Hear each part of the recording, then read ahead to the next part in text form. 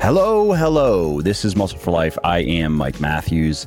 Thank you for joining me today for another episode where I'm going to be answering questions that people ask me. So what I do is every week, usually Tuesday, Wednesday, maybe Thursday, I will post an Instagram story. Come follow me at Muscle for Life Fitness, asking for questions. And then I get a bunch of questions and then I go through the questions and I pick ones that are topical or interesting or just things that I haven't already answered a million times before publicly. And then I answer them briefly there on Instagram and then bring everything over here to the podcast to answer them in more detail. And so if you want me to answer your questions, again, follow me on Instagram at Muscle for Life Fitness. Look for that story that I post every week. Submit your questions, and if they meet any of the criteria that I just gave, then there's a good chance I will answer at least one of them. And so in this episode, I am answering questions regarding saunas, particularly home saunas. Is it worth it? Strength plateaus. How do you break through a strength plateau? The hip thrust exercise, does it live up to the hype? My thoughts on the Liver King scandal, how much fish oil you should consider taking, and much more. Before we get into it, have you ever wondered what strength training split you should follow? What rep ranges you should work in? How many sets you should do per workout or per week? Well, I created a free 60-second training quiz that will answer those questions for you and others, including how frequently you should train each major muscle group, which exercises you should do, what supplements you should consider, which ones are at least worth taking, and more.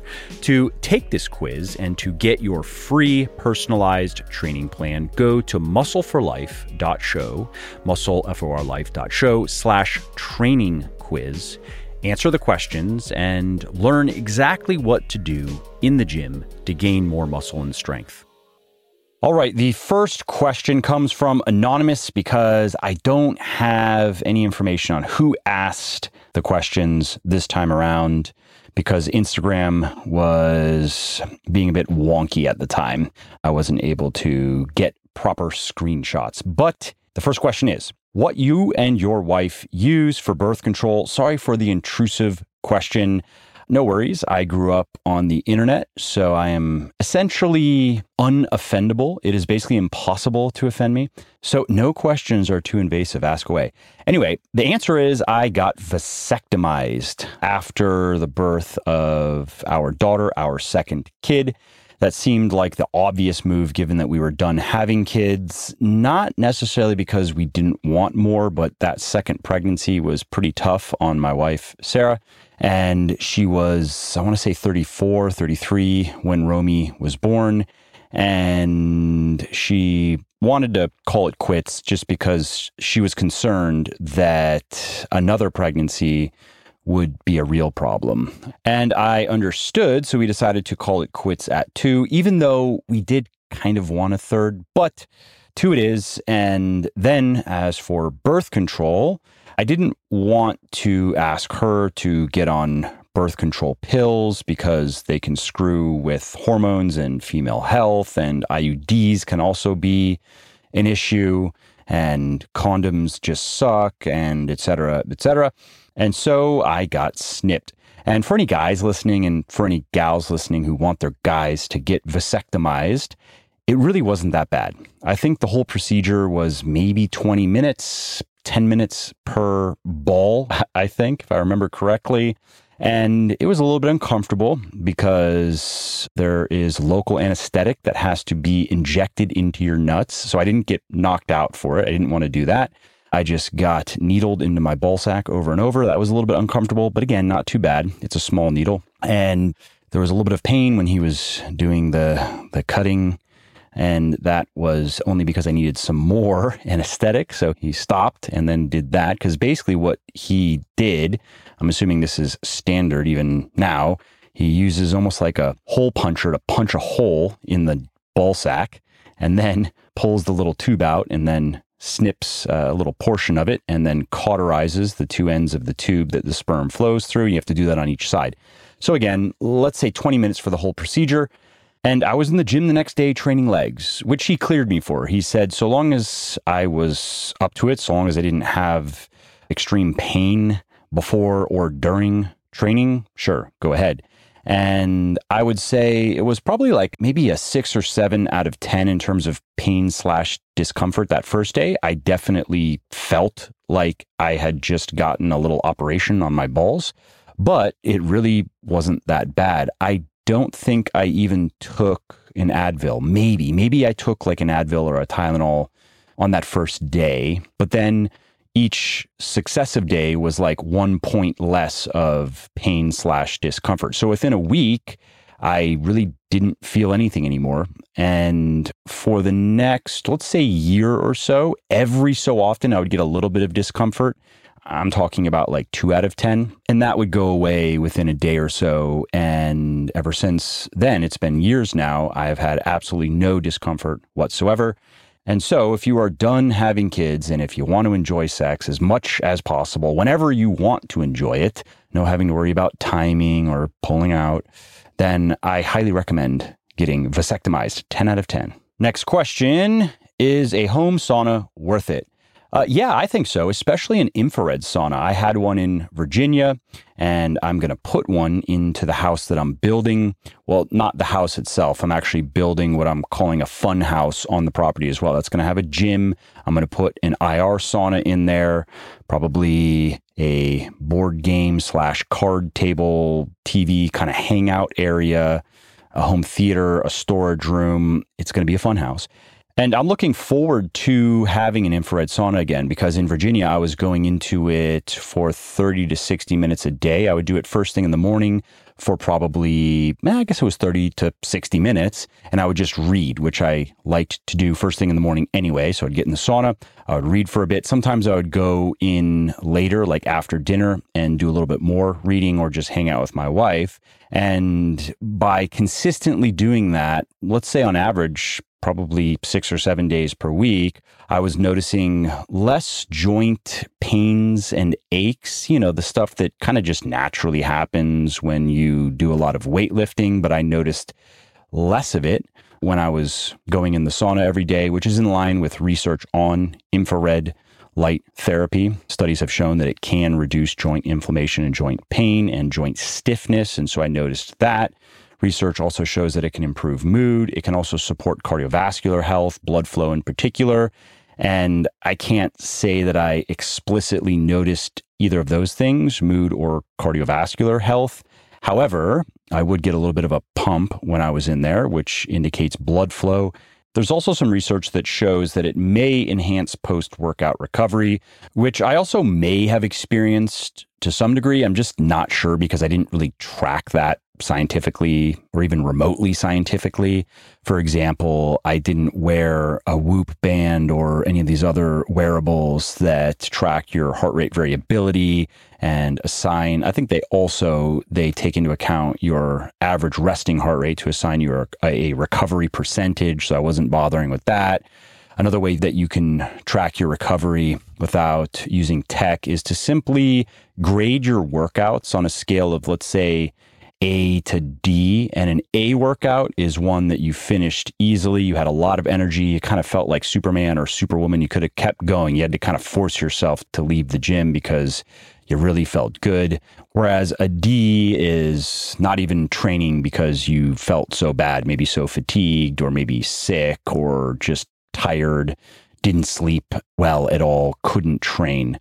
Or maybe you make that an F, and D is a workout that you had to cut short because it really did not feel good. You were not having a good time. And so if you grade your workouts, let's say in your workout journal or whatever you use to track your workouts, if you, at the end of those workouts, assign them a letter, you can see how that letter trends over time. So if you are seeing a lot of A's and B's, so maybe a B is a workout that you finished and you felt good and you did everything that you needed to do, but you didn't feel like you had that extra gear. That extra gear is the A, right? But if you see a lot of A's and B's, you're probably recovering just fine. However, if you're seeing C's, D's, and then the occasional F, you are probably not fully recovering from your training, and it is probably time to deload or stop cutting for a bit, maybe take a diet break, or maybe it's time to train a little bit less. Maybe you are really pushing it. You are going 5-6 days a week, training an hour and a half per session, really pushing yourself, and you've been doing that for some time. Maybe it's time to dial that back, go to 3 or 4 days per week, bring that volume down, still train with heavy weights, but just give your body a little bit of a break. Anyway, coming back to infrared saunas, if you want to learn more about infrared saunas, and if you want to look at some of the research that I mentioned, head over to legionathletics.com, search for sauna, and you'll find an article on it. Okay, next question. What tips do you have for busting through strength plateaus? My bench always stalls at 150 pounds. Well, my best advice here is let's go for the easy win. Let's see if there's low-hanging fruit before we try to get fancy. Just increase the frequency and possibly the volume of the exercise. So this would apply to the bench press, but any other exercise that you just are stuck on. Usually it's a big exercise. It's some sort of squat. It's some sort of vertical press. It's some sort of horizontal press or deadlift, hip hinge movement, right? So in the case here, the guy's talking about his bench press. I would suspect that he's benching once, max twice per week. He's probably not doing any more than 6 to 8 total sets per week on the bench press. So if that were true, what I would ask him to do is bench 3 times per week at least. I would probably start with a Monday, Wednesday, Friday approach, or some other variation of that depending on his schedule, but 3 bench sessions per week, and we would do 3 to 4 sets per session. And oftentimes that is enough to break through a strength plateau on a specific exercise. Now, whole body strength plateaus are something a little bit different.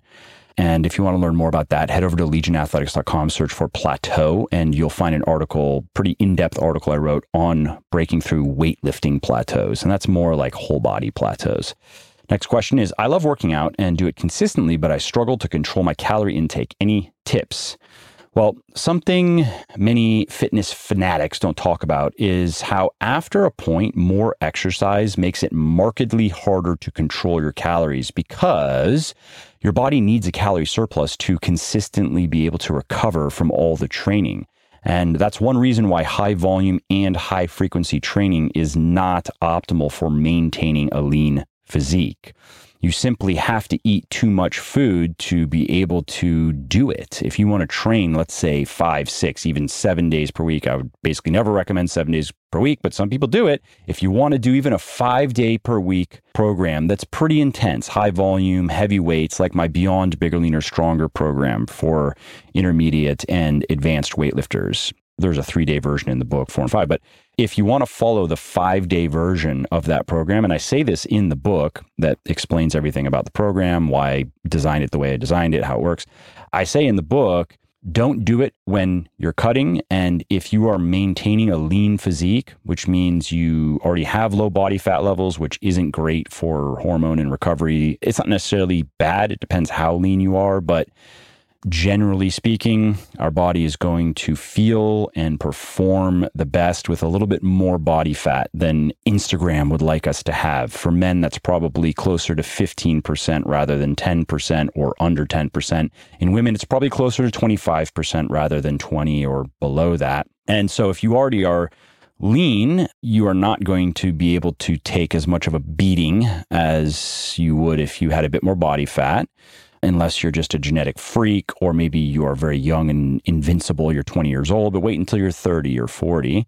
And if you're staying that way, that means that you are more consistently in a calorie deficit than a calorie surplus, because that's what it takes to stay very lean. I've done it many times for extended periods. There's just no way around that. And that further cuts into recovery. And so as I say in the book, Beyond Bigger, Leaner, Stronger, I do not recommend that the 5-day program, and I don't recommend really pushing to try to make progress on that program unless you are consistently in at least a slight calorie surplus. Now, you could be in a slight calorie surplus 5 days per week and a bit of a deficit 2 days per week if you want to offset some of that fat gain. So let's say you're training Monday through Friday, 5 days per week, you're in a slight surplus, and then on the weekends, you are in not a huge deficit, but maybe like a 20-25% deficit, as if you were cutting and you do that on the weekends just to lose a bit of the fat, if not all of the fat that you gain during the week. In my experience, that can work well, but what does not work well is the reverse of that. Being in a slight deficit, let's say Monday through Friday, and then eating a bunch on the weekends, even if it's controlled, so you just maintain your body composition, that unfortunately does not work well for recovery and for gaining muscle and strength. And so all that is to say, if you are struggling to control your calories, are you exercising too much? Are you pushing too hard in your training? Maybe you need to do a bit less, and you might find it easier to control your calories. Next question, are hip thrusts overrated, or are they worth the hype? Well, the hip thrust is good glute exercise, no question, but it is not the end-all be-all that some people claim it is. The squat, for example, is still superior for training the glutes. A number of studies have shown that. So unless you don't want to train your quads and your hamstrings and your calves, and you really just want to isolate your glutes, I would not recommend neglecting the squat or any variation of the squat. It doesn't have to be a barbell back squat or even a barbell front squat. I would not recommend not squatting and only doing a bunch of hip thrusts. Again, unless you want that look, I guess. There is a look on social media. You see some of these girls whose legs are small and often kind of shapeless, and then they have these huge butts. Now, a lot of those butts are fake, but in some cases, they're probably not fake. It's hard to know. If you want that kind of look, then you do want to minimize your squatting, because that's going to grow the muscles in your legs. And again, I guess some women, they don't want muscular legs. They don't really even want defined legs. They just want skinny legs and big butt. Anyway, next question, Liver King, question mark. So when I did this Q&A on Instagram, this was before Liver King's lame fake apology. And at the time, I simply said it's kind of embarrassing to say that I work in the same industry as someone like him. And yeah, that's still true, of course.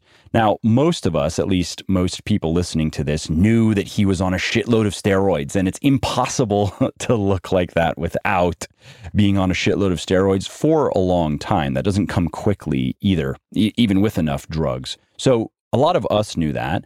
But there are many other people out there, especially younger guys, who are not necessarily stupid, just ignorant. And we were all ignorant at one point in our fitness journey, who simply didn't realize that you can't look like that naturally. It's just not possible.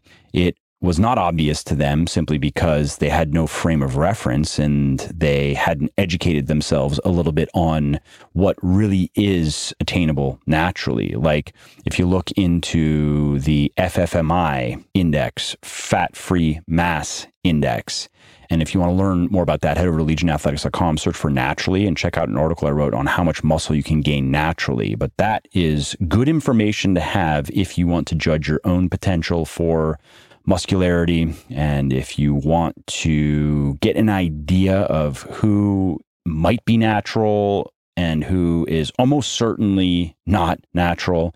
And so anyway, you have a lot of young guys out there who didn't know about that, or they didn't know, again, about how much of a difference steroids really make and how much more muscle and strength you can gain when you are taking the right drugs.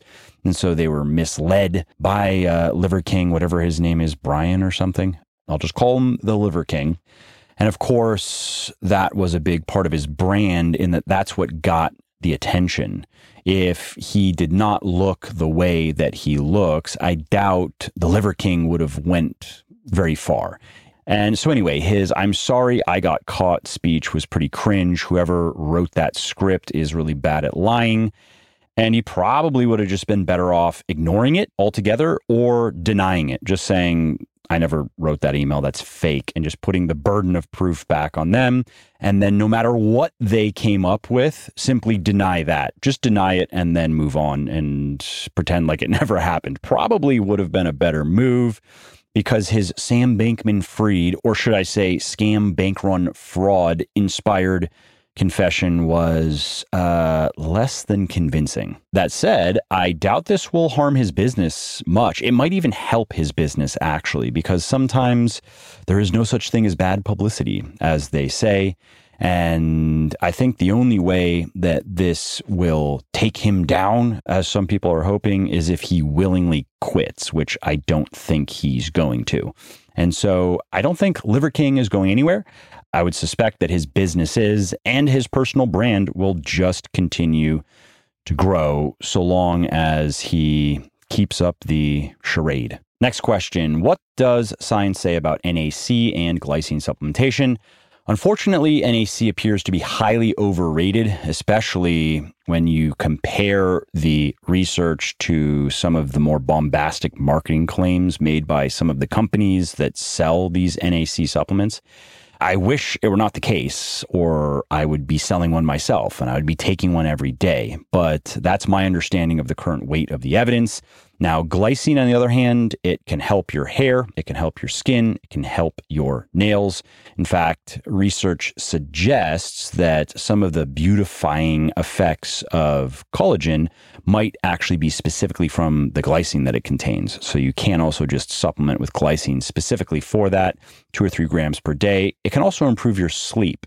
And it has an interesting effect in that it can help mitigate the negative effects associated with undersleeping, although that benefit does seem to disappear after a relatively short period of use, but it's kind of interesting. Next question, will you make bug protein powder? Something to consider. Well, do you want to eat the bugs, own nothing, have no privacy, and be happy? To paraphrase the World Economic Forum, the vaunted WEF? Or would you rather just eat Klaus Schwab instead? Well, I actually ran a poll on this on Instagram, and there were 3 options. I dream of fruit fly patties and mealworm nuggets. That was one. The second option, if I eat the chickens that eat the bugs, does that count? And then the third and final option was just eating Klaus Schwab. Can I just eat Klaus Schwab instead? And 49% of people preferred to just eat the Bond villain, and 34% of people went in for the chicken loophole. I think it's a pretty good one. And 17% of people want the fruit fly patties and mealworm nuggets, which are coming. Don't worry. You will be able to eat the bugs. Hey there. If you are hearing this, you are still listening, which is awesome. Thank you. And if you are enjoying this podcast, or if you just like my podcast in general and you are getting at least something out of it, would you mind sharing it with a friend or a loved one or a not so loved one even who might want to learn something new? Word of mouth helps really bigly in growing the show. So if you think of someone who might like this episode or another one, please do tell them about it. All right, next question. How do I determine the amount of fish oil I need to take? Pretty simple, 500 mgs to 1 gram of omega-3s per day. And the amount of fish oil that is going to be required to get there will depend on the quality of the product and the concentration of the omega-3s in it. But 500 mgs to 1 gram of omega-3s per day is sufficient for general health. And if you want to reduce inflammation in joints, research shows that you need probably around 3 grams of omega-3s per day. And if you don't have a fish oil, or if you do have one and it is not mine and you have not checked mine out, go check it out at buylegion.com, buylegion.com/Triton. That's what it's called. It is a re-esterified triglyceride oil. I explain on the product page what that means and why it matters. It is also sustainably sourced from fisheries that are approved by Friends of the Sea. These are Peruvian deep water fish that are being used to create this fish oil. And it contains very few toxins and pollutants, like extremely, extremely low levels. I mean, basically what I did when I created the product was go to the market and find the most expensive, highest quality fish oil available. There were a few options and I chose this one for a few reasons. I liked this one the most out of the 3 to 5 products on the market that are generally considered the absolute best. And I did the same thing with my whey protein, Whey Plus, which is my most popular product, Legion's most popular product. If you look at it in terms of return customers, over 50% of people who buy Whey Plus for the first time buy it at least once again. And if you look at total amount of reorders of any individual product, Whey Plus is at the top. The number 2 in both of those metrics is my pre-workout Pulse. But Whey Plus basically has a cult following. And one of the reasons why is the material is just extraordinary. When I was sourcing whey protein isolates, it came down to a handful. There was the one I chose, which comes from Ireland, small dairy farms, family owned, truly grass-fed animals, like multi-generational farms, great soil, blah, blah, blah. And then there was a product from New Zealand that was also really good and had similar characteristics. And I believe there was one from Europe, I want to say Holland, somewhere in Europe. And I chose the Irish because it tasted the best and it had the best mouthfeel. And so if you want to check that out, that's also over at buylegion.com, buylegion.com/whey. Anyway, that's enough pitching. Let's move on to the next question. Is it my form or am I going too heavy if squats hurt my lower back? I use the Smith machine. The Smith machine might be part of the problem. It depends on the range of motion. Some Smith machines have an awkward track, like the angle of it is awkward, especially if your anatomy doesn't play nicely with it. But you usually can fix that by moving your feet around, moving them a little bit forward, a little bit back.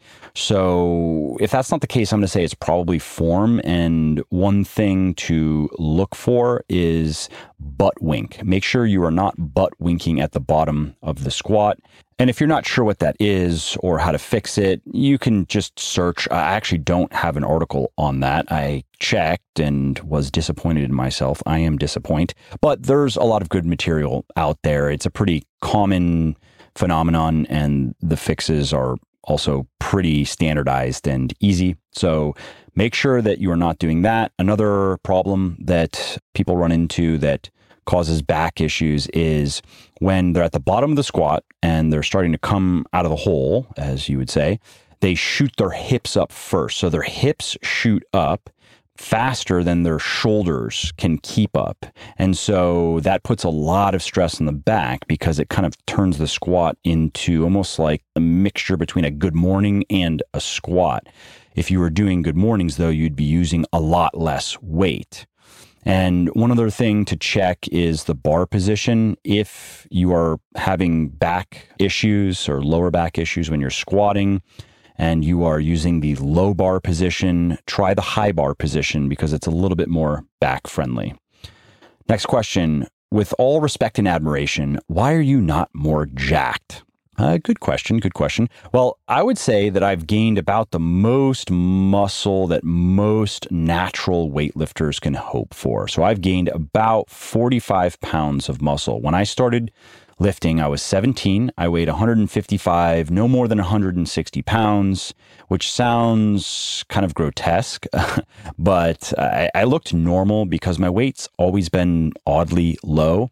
I've always looked probably about 10 pounds heavier than I actually am. It might have to do with small bones. I don't have a big skeleton, which also means I was not made to be really big and strong. And so that was the beginning, let's say 155/160. So I weighed this morning 202, and I have a bit less body fat now. So I probably started with, call it 12, 13% body fat. And now I have probably around 10, maybe 11% body fat. So I'm even a bit leaner now than when I started and weigh a good, let's just say 40 to 45 pounds more.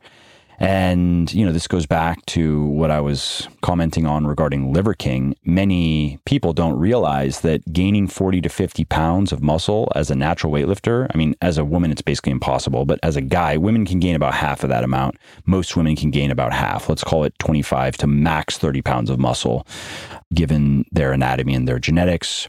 And for a guy, though, to gain 40 to 50 pounds of muscle naturally, that is really good, actually. It's not outstanding. I don't have amazing muscle building genetics, but I probably have above average. I've done well. And to gain any significant amount over that, for me, would require steroids, period. It would at least require a big supraphysiological dose of testosterone. If I did that, I could probably easily put on another 10 to 15 pounds, maybe 20 pounds. It would take a little bit of time. And some of that would be fluid, of course. It wouldn't be all like contractile tissue, but I could get more jacked if I got on steroids, but I don't want to get on steroids. One day I probably will have to get on testosterone replacement therapy.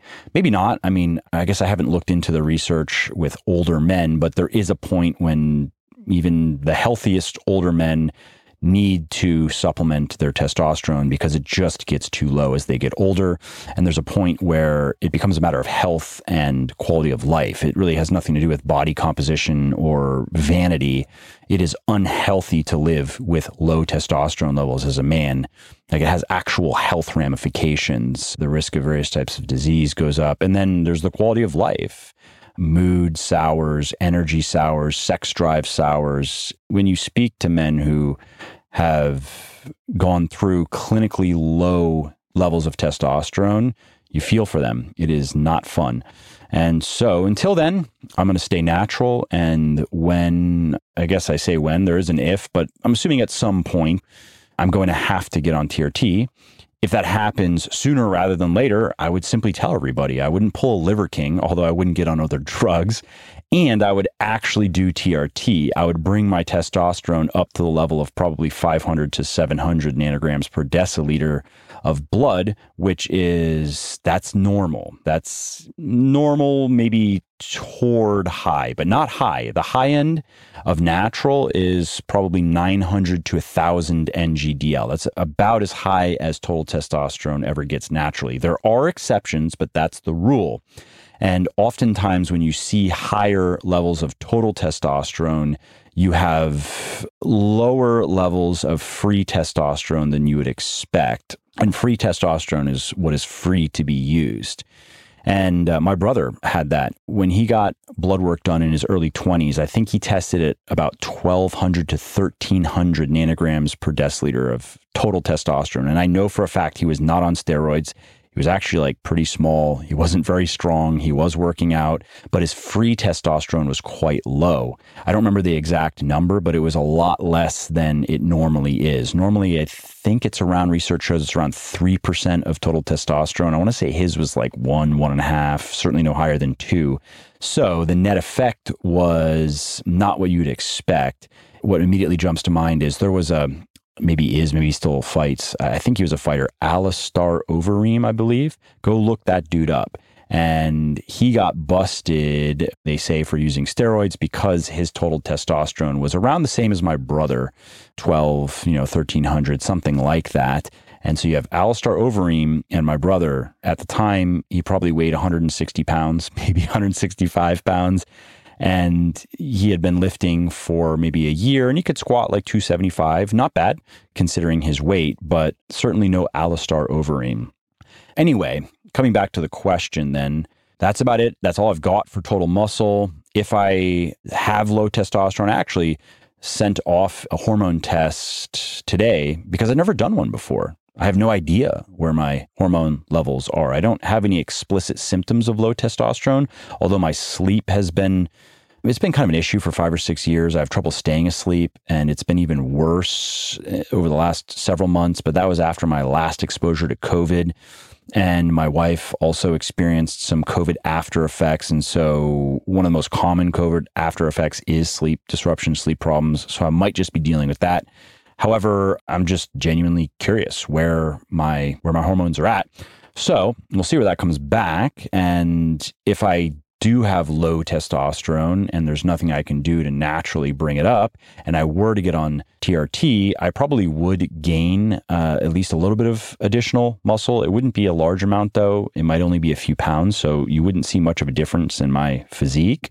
And otherwise, then how jacked I look and how jacked most natural weightlifters look, it really comes down to body fat and pumps. So As a natural weightlifter, I mean, I guess this applies to drug users too, but drug users generally have bigger muscles that are generally more pumped all the time, and they can maintain much lower levels of body fat much easier for long periods of time. So, as a natural weightlifter, you have these periods where you get really lean and then you get all pumped in the gym and you look really good.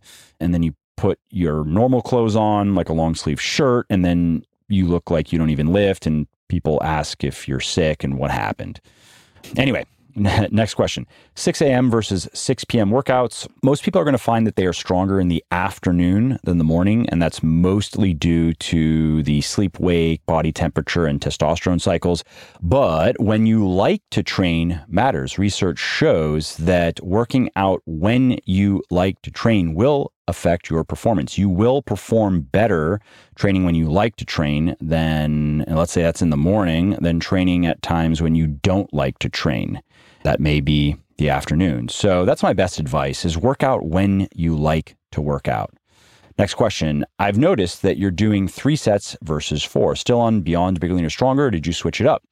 So in my training right now, I am going to the gym 4 days per week, and I have reduced my volume in those workouts by 25%. So instead of doing 4 sets per exercise, I'm doing 3 sets per exercise. In most cases, there are a couple of exercises, shoulders and some pulling, not deadlifting, but some other pulling where I will do 4, but that's mostly what I'm doing right now. And I'm doing it for a couple of reasons. One, I was curious to see if it would improve my sleep. I thought maybe I'm doing a bit too much for my body. Maybe I'm falling behind in recovery and I need to settle down a little bit. And it has not affected it at all. Unfortunately, there was maybe a slight improvement initially, and then my sleep went back to, again, having trouble staying asleep. I suspect that it's related to COVID, unfortunately, so I might just have to wait it out. So that's one reason I did it. And then 2 is I want to spend a little bit less time in the gym just because I want a little bit more time for work and other things that I have to do. And as I'm only trying to maintain my physique, I'm not trying to gain any more muscle and strength because I have so little left that I can gain. And if I really wanted to go after it, I'd have to lean bulk, and I don't really want to get fatter and force feed myself for months at a time just to gain a small amount of muscle, relatively speaking, and a small amount of strength, or even a significant amount of strength, and then have to cut back down and then get back to maintaining what is going to be more or less the same physique. Like, why bother? Why not just maintain what I'm happy with?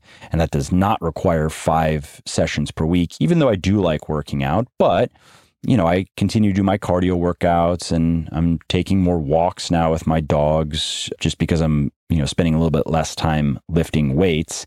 And it's plenty to maintain and to kind of keep up the routine. Yeah, that's it. That's what I'm doing right now. Next question. Does a greens supplement cover all my micronutrient needs? No, absolutely not. And do not buy a greens supplement or anything else from that matter from a company that claims that theirs does, because it's total horseshit.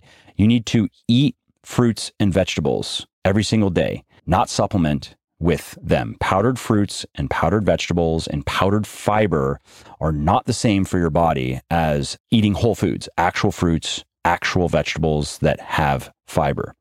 Next question is thoughts on insulin monitor person is not diabetic. Okay, so they're talking about the continuous glucose monitors. This is kind of a trend, I think, particularly among the biohackers. And I think it's a bad idea. I do not know of any good reason why you should watch your blood sugar levels like you would watch your calories or watch your steps. If you are healthy and if you are active and if you eat well, your blood sugar levels are going to remain within normal ranges basically always. And trying to alter your diet or your lifestyle to manipulate that, to maybe lower it or to tighten the range, that's what some people recommend, offers no health benefits and can actually become an unhealthy obsession. And, the same can go for sleep tracking devices. It's okay to use a sleep tracking device or to use one now and then just to see how your sleep is looking. it can be kind of interesting to see how much deep sleep or REM or light sleep you're getting. But if you get too attached to the metrics, you can start to get anxiety about your sleep. It can make your sleep worse because you are worried about your score, your recovery score, or exactly how much deep sleep are you getting. A lot of people fixate on deep sleep as if that's all that really matters, and they're afraid that that's not enough deep sleep, and that's not true. Light sleep matters too, and REM sleep matters as well.